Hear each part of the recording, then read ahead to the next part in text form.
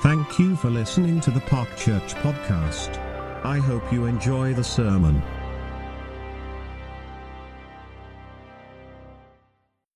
And we're actually not jumping on to the Sermon on the Mount. We'll do that next Sunday or so, and perhaps we've got homework if you want to. Well, encourage you to read on in your Bibles to Matthews 5, 6 and 7. We're not going to be looking in depth, but next Sunday we're going to pick up 3 aspects of the Sermon on the Mount, but that's next week.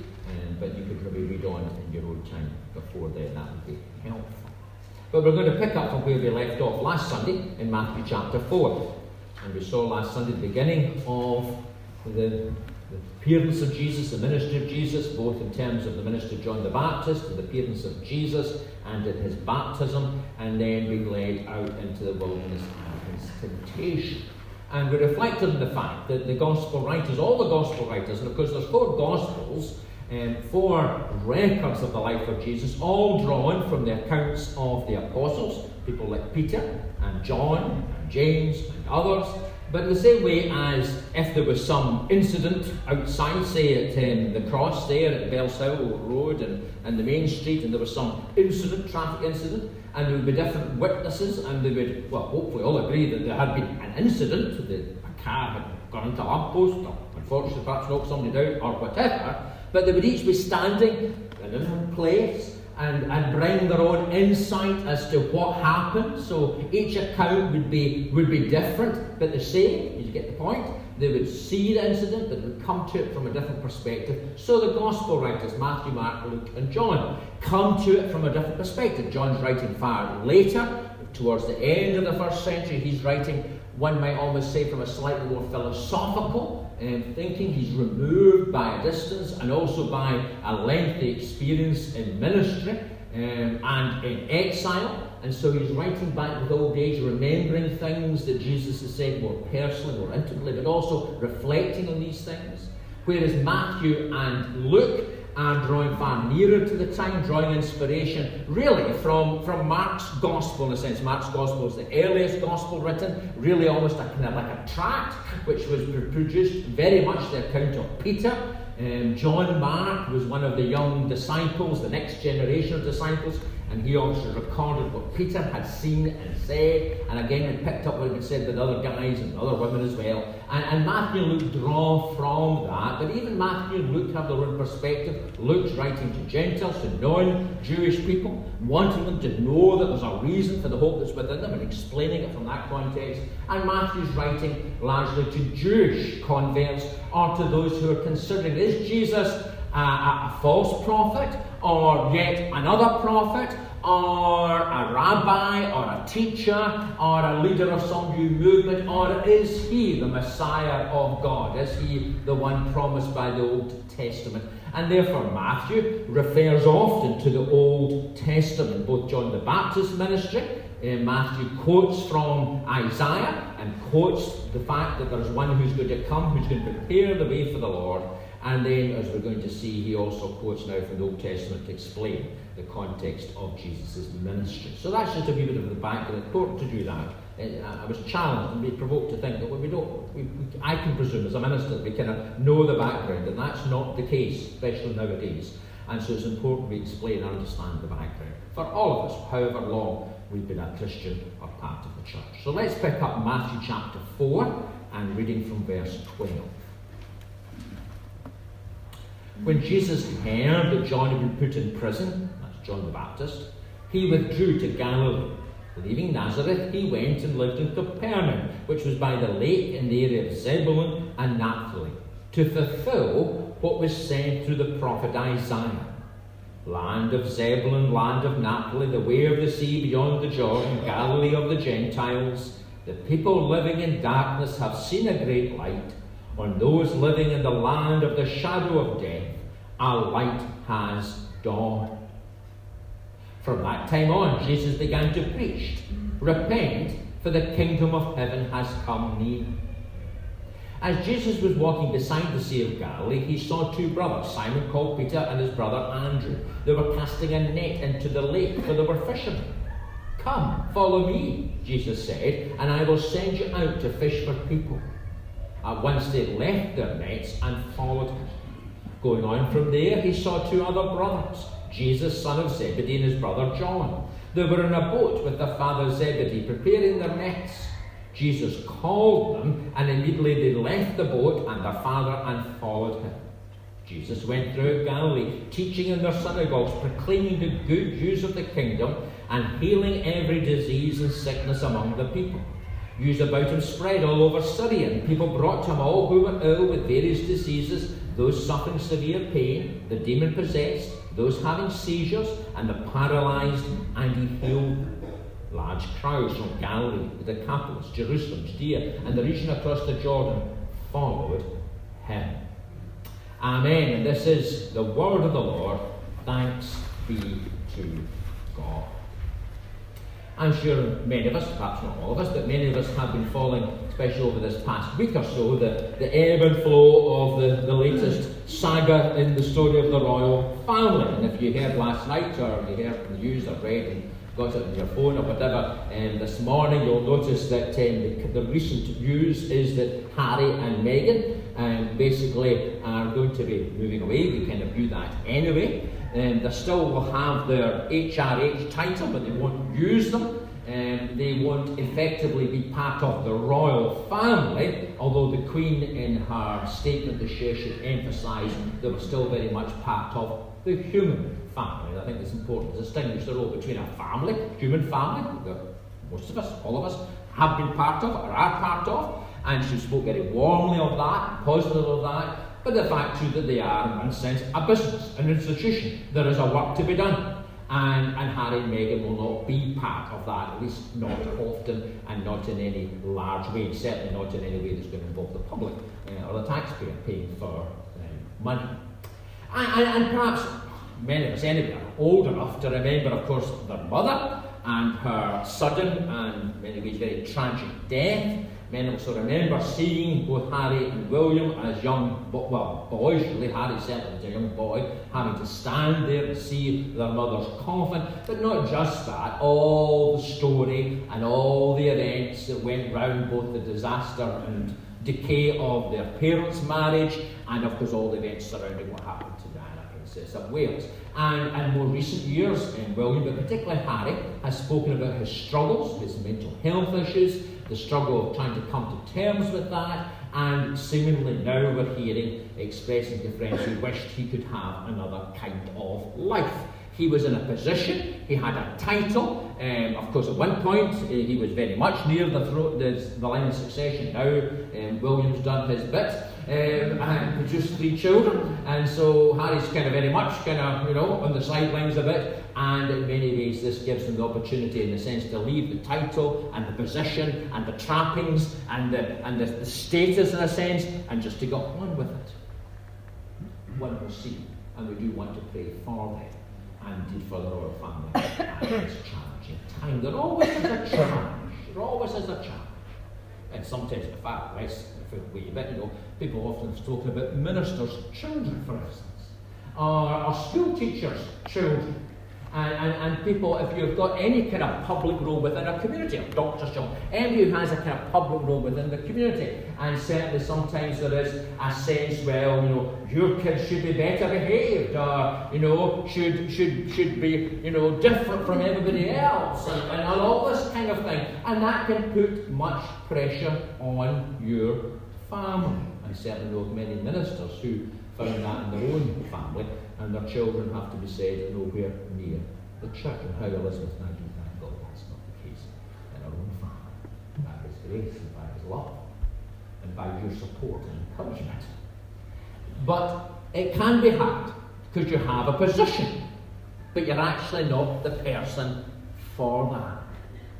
Well, the title of Messiah, of Christ, of God's anointed one was a position, is a position. And there was various understandings as to what that position meant. By the time Jesus was born, the time we're reading, the understanding largely amongst most Jewish people was, well, first of all, God wasn't going to do anything. He'd fallen asleep, or he'd gone on holiday or something else, and there wasn't going to be much happening. Because as I said on many occasions, there's a big gap not just literally in terms of pages between the Old Testament and New Testament, but there's a big gap in terms of hundreds of years between the last prophet of Israel and the story of the New Testament. God had given up on us. And even those who believed that he still would act, when they thought of the Messiah, when they thought of the person who would come, they thought of a prince of Israel. They thought of David's greater son, Old Testament language. And so in their understanding, what they thought of was of somebody who would come and who would ride on a horse, who would bring together an army, who would get rid of the Romans, and who would set himself up in the royal palace in Jerusalem and put things back to the way they used to be. That was the large understanding of who the Messiah was going to be. He was going to be a military figure, a political figure. He would be acclaimed by the people in public, and he would set up an earthly rule in Jerusalem. We can see that, how that's worked out. The Gospel writers show us when it comes to Palm Sunday. The crowds gather together and they welcome Jesus, and many in those crowds, and that explains why from the Sunday to the end of the week they changed their minds. Many of those crowds thought that they were welcoming Jesus to be an earthly king and to be a rule in David's throne in Jerusalem. And they would draw that from their understanding of the Old Testament. And Matthew, particularly writing to a Jewish audience, is keen for them and for us to realise that yes, there is a title, there is a position, but this is what it really means. And thank God, the Son of God didn't have any crisis of identity or didn't know who he was, unlike perhaps others, including some members of our royal family. He was clear. Time and again in the Gospels we read that he set his face to Jerusalem. He set his face to go into the wilderness. And after John the Baptist is put in prison, he sets his face to do what he, as God incarnate, is called to do, as the one who is the Word that became flesh and lived among us, full of grace and truth, and that is to do his Father's will and to fulfill the words of the prophet. And Matthew, for instance, here is clear to emphasise that. It was almost like Christmas again, wasn't it? The people living in darkness have seen a great light, and those living in the land of the shadow of death, a light is dawned. Quoting from Isaiah 9, verses that are usually read at Christmas. How sad it is, of course, that we hear these verses at Christmas, and many people hear these verses. People that came into the church over the Christmas period heard those verses, but it's left. You know, the title, the position, the fulfillment is this baby. And it's stuck there and basically doesn't change to next Christmas when it re-emerges, you know. And for many people, that's their understanding of Jesus. He's a kind of baby, a perpetual baby who never grows up and who never really enters into the role that he was born for. But that's not the account and the story of the Gospel. And so we read that, being true to Scripture, Jesus withdrew to Galilee, left Nazareth, where he'd been brought up with his family and had worked alongside his father, Joseph the carpenter, and all the rest of it. He went and lived in Capernaum, which was by the lake in the area of Zebulun and Naphtali, and he began to preach. He went to an area which really wasn't, if you were going to really make a name for yourself, you certainly didn't go to the backwoods. It'd be like somebody retreating to the Wild West of the north of Scotland or somewhere else. He certainly wouldn't be going to, he didn't go to London. He didn't become a mover and shaker within contemporary society. Yes, he had met, Luke tells us, he had met as a young man in that threshold from becoming a man, from being a boy. In Luke chapter 4, he met with the teachers and the rulers in the synagogue, and he spoke with them and he listened to them and he answered them and challenged them back. But now he goes to the backwoods in many ways, reminding us that the God, the Father of Jesus, is the one who's not taken it by the gold. I understand because why he said that, bless him. And by the palatial ornaments of establishment or of official religion or things that impress in a worldly context. God is the God who's the eye for the outcast, the stranger, those who are on the fringes, those who might feel and believe that they're of no interest to God. He's the God who has an eye on all, especially on the poor, the stranger, the unknown. And Jesus begins his ministry. What does he say? He begins his ministry not by calling for a revolt. There had been others who had done that. Indeed, the context of the gospel, the context of Jesus' ministry, was that there had been rebellions against Rome in that era. And it wasn't the first time that somebody got up and raised a rebellion and then was crushed by the Roman power and might. But he doesn't do that. He actually follows on from the ministry of John the Baptist, and he calls men and women to repent, for the kingdom of heaven has come near. What does he mean by repent? Some of us are old enough to remember, I don't think maybe it happens now, but remember seeing people wandering up and down the streets of Glasgow on a Saturday afternoon when I was out spending my pocket money or my student grant. And you would see them wandering up and down Soccer Street with these boards, remember? Yes. And nowadays they've been digitalised and all the rest of it, I suppose, but in those days it was just a kind of board, wasn't it? A signage board type thing. And I had words like, repent, for the end is nigh. As if all the shoppers on a Saturday afternoon in the 70s and 80s were suddenly going to throw away their shopping and say, yes, let's go for it. They just crowd past them and ignore them. And so often when we think of repentance, what we think of is, well, we must stop doing this, or we must stop doing that, or we must turn away from the things we really like. And there may be, and as we see next Sunday, there is a challenge to how we live and what we do, the whole issue of sin. But in this context, the repent means literally, what it means literally, is to turn round. To turn round. It's the other Sunday when we were talking about the wise men. And we made the point then that their recognition, non-Jewish people from Syria, from Iran really probably, or certainly down at the bottom of the Euphrates River, that turning, that journeying to Jesus showed that they were turning away from their cultural mindset of many gods and the gods inhabiting people and all the rest of it. They were literally turning away from that, leaving that behind, and they were journeying to the star, but not just to the star, but to where the star pointed to the King who is born, and they worshipped him. They gave him worship as God. And repentance ultimately is about that. It's about recognizing God for who he is. It's about bowing down, maybe literally, but certainly within our hearts, and acknowledging him as our creator and the one who alone is worthy of the devotion and service and utilization of our gifts and our lives. That he is to be the king of the castle, no longer I. That's why in the centre of the word sin, the letter I is so significant. For the state of sin is not just doing wrong things. Indeed, you could be a very good person. You could be a very righteous person. John the Baptist already challenged those who were very good and very righteous, who said, we have Abraham as our father. The Pharisees and Sadducees were insulted by the warning, by the call of John the Baptist to repent before the coming wrath.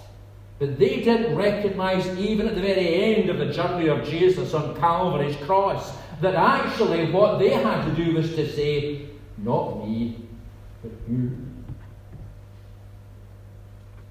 And repentance is essentially that. And that's why sometimes we have people come about the church, not just this church, I mean the church. And when often, as you know, when I'm talking about the church, I don't mean part of church, I mean, no disrespect, friends, but we're just a totally part of the church. But that's why so often people will come about the church and for a season be quite keen and quite involved and do all the rest of it and even say the right kind of words and all the rest of it. But ultimately, if in their hearts they haven't acknowledged Jesus as Lord, that's why that stands there. 2000, what time ago, 20 years. But it's vital still standing because that's the initial and vital creedal statement, not just of the early church, but the church down the ages. Jesus is boss. We're going to worship him, put him first. His agenda, his program, not me, not my plans, not my agenda. That's what repentance is all about. Acknowledging and realizing that. Because God's rule, the kingdom of heaven, has come near. Now, of course, there are some who would debate about that. What does that actually mean? God's kingdom rule will be seen. That great party we spoke of with the children at the very end of time, when every knee will bow and every tongue will confess that Jesus Christ is Lord, to the glory of God the Father. That day will come, and everyone will see that great day of celebration for his people, that day of awesome awfulness for those who are not his people. But what it does mean is, in the here and now, God's rule and reign is present in the hearts of those who repent and who say, Jesus, you are the boss. And what was the result? What was the result of that preaching? What was the result of that statement? So often we can feel that, we maybe say things, maybe again in our work or something else, and we simply think, we say to ourselves, well, there's no point saying it because nobody listens. Maybe you can feel that sometimes in our families. There's no point saying anything, and then nobody listens. And we can think in our contemporary culture that is there really any point the church saying very much because nobody listens? I have to say, sometimes the leaders of the church in a contemporary culture, I think, must believe that, because they either say nothing, or when they do say it, it's just waffle. And don't say anything of any direction or clarity or significance in the midst of all that's been going on in this country over the last year or two. So often our church leaders, apart from wringing their hands and telling us all to be nice, anybody can say that, and you should say that, so that's not a wrong thing to say. But apart from saying that, they said nothing. But Jesus' ministry was different. The Gospel writers again tell us not only did Jesus set his face to do what he was called to do, but when he spoke with authority. And folk did listen. Ears were opened. Eyes were opened. Lives were stirred. And amazing things took place. As Jesus was walking beside the Sea of Galilee, he saw two brothers, Simon called Peter and his brother Andrew, and they were casting a net into the lake, for they were fishermen. And Jesus said, "Come, follow me, and I will make you fishers of men, or send you out to fish for people." And at once they left their nets and followed him. John, in his Gospel, when you go home, perhaps you can read the beginning of his Gospel. He spent some time unpackaging that. And it's quite likely, of course, that Jesus, living in Galilee, ministering in Capernaum, preaching there in the temple, already the story of Jesus had gone about. Already there was an awareness of what was happening. And already they had heard and had some sort of encounter, probably, with Jesus, Peter and Andrew. That was already going on. God was already preparing the ground. And as I say, John in his Gospel, looking back, can recount these encounters and these conversations that took place. But you see, we can hear, we can see. I mean, I think of the hundreds of thousands of people that have been through the doors of this church over its 155 years or whatever it is we're on to now. And certainly for parts of that, they have heard the gospel. Unfortunately, not all the time, but for parts of that, they heard the gospel under different ministries. But not all of them heard. They were part of the Sunday school. No doubt you can recount when all these wee wooden chairs were laid out in the hall and there was big boards through them. As a wee boy brought up in a church that had, and wasn't halfway actually, and they used to recount, my dad used to recount these double-decker buses that they used to have, and all these kids that went in the Sunday school outing and all the rest of it. Did they all become followers of Jesus? There comes a point, and how good it was that Jacob reminded me that was the point, bless him, RSVP. There comes a point when the deal needs to be closed. There comes a point when the engagement has to become personal. There comes a point when there has to be an active response. In the case of crusade or somewhere else, it's get up out of your seat and come forward. It may not be the case here or in other churches, but it's in our hearts as bound the knees, proclaiming Jesus as Lord. And that's seen then in what flows from that. Here are fishermen. This is their life. It's hard for us to understand, especially for many of us. As minister in the East End of Glasgow, I got a taste of that, perhaps more than that we had, where people so identified with their working life and with their culture and with their background. It was who they were, it was in their bones, it was their understanding. Even in the 1990s and the 2000s, of their whole world view was influenced by that in a way that perhaps in other parts of the world, whether it be Falkirk or Larbert or Burnside or whatever else, it wasn't so common.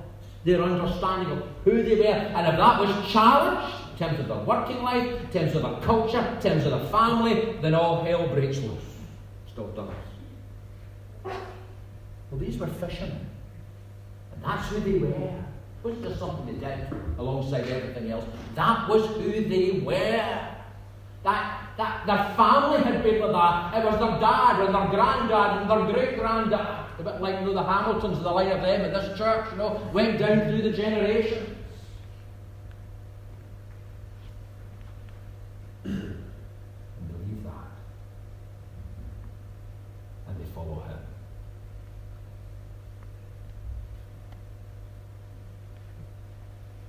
And they follow him. And again, there's so much how Jesus, but understanding their background, understanding their culture, understanding their language, understanding what's so important to them, then uses language that they can at least connect with. He says, and you can become fishers of men and women. That's the God that we have. The one who went into, Jesus, into that messy pool of water problem, the Jordan. The one who enters into the reality of the world is the God who then meets with us and communicates with us and engages with us in ways that we can understand and connect with. While obviously 3-4 years before they would fully understand what it meant to be fishers of men, I have no doubt Peter on that first day of Pentecost, when he stood up and proclaimed the glorious gospel of Jesus Christ, he would hear the words of Jesus, and I will make you a fisher of men and women. It was 5,000 men and their families repented and believed on that day. And they left behind. And they just leave it behind, but it began to have a knock-on effect. James, son of Zebedee, his brother John, and they were in a boat preparing their nets, and Jesus also called them. He's into team effort, team ministry, a gathering together, a connecting. And immediately they left the boat and their father and followed him. Now that really is a big thing to, in a sense, to turn your back on your family. Again, that's a no-no. Well, it's a no-no anyway, but especially again in some cultural context. You just do not do that. And they did. And they followed him. How radical, how demanding, how life-changing, how direction-orientating the call and claim of Jesus is. My friends, we so often have lost sight of that in our nation. That's why Scotland is no longer, if it really ever was the land of the book, it certainly is no longer, because so many of us as Christians in so many churches, it's just something we do. It's part of who we are, part of who we are. It's like our clothes, But that radical, life-changing disciple calling demand of Jesus. Let's not get too carried away. But we too need to hear the call of God's kingdom. And lastly, we then see, and again this is important, there's the preaching, the teaching of Jesus, and here very simply, the kingdom of heaven is hand. There's the impact of that in people's lives, the tangible following him, the tangible letting him be the boss and directing who we are and what we do and everything that flows from that. The disciples didn't always get it right. We're not always going to get it right. Thank God, God is a God who's full of mercy and grace and does not deal with us as a sin deserve. But they did get there.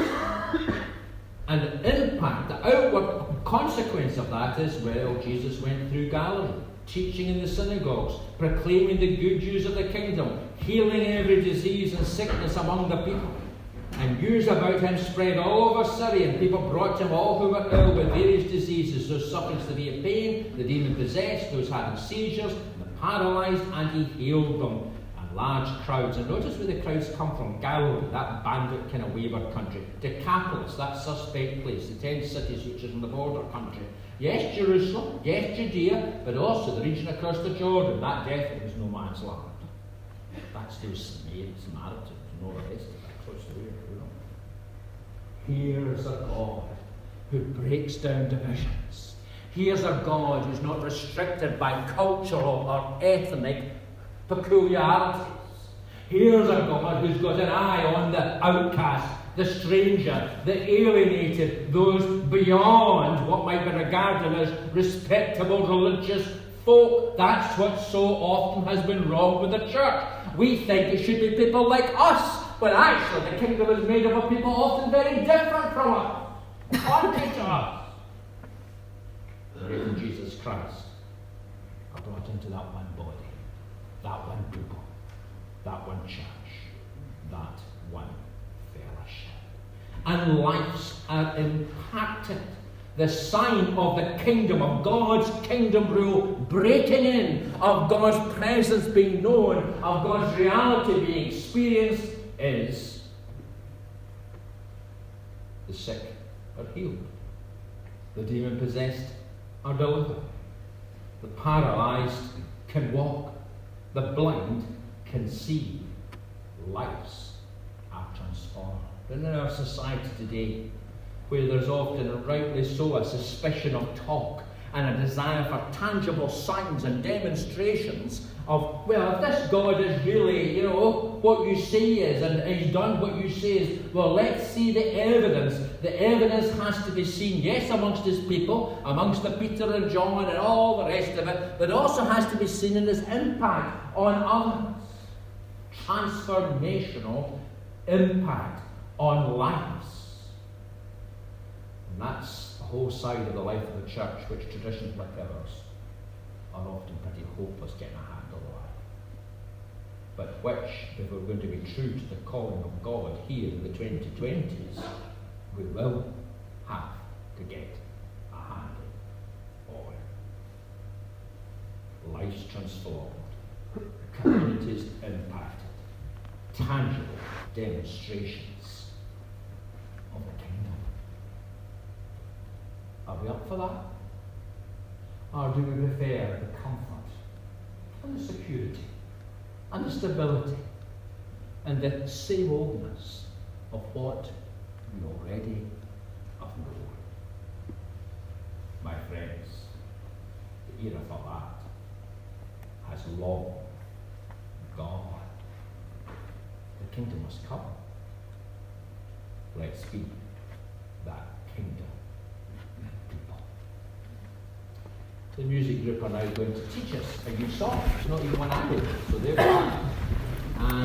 But it's one which I saw in the book, and I thought the words were very pertinent to what we're doing about Jesus and his ministry. Who has the power to raise the dead? Who can save us from our sin? He is our hope, our righteousness, Jesus, only Jesus. And they'll sing that to us.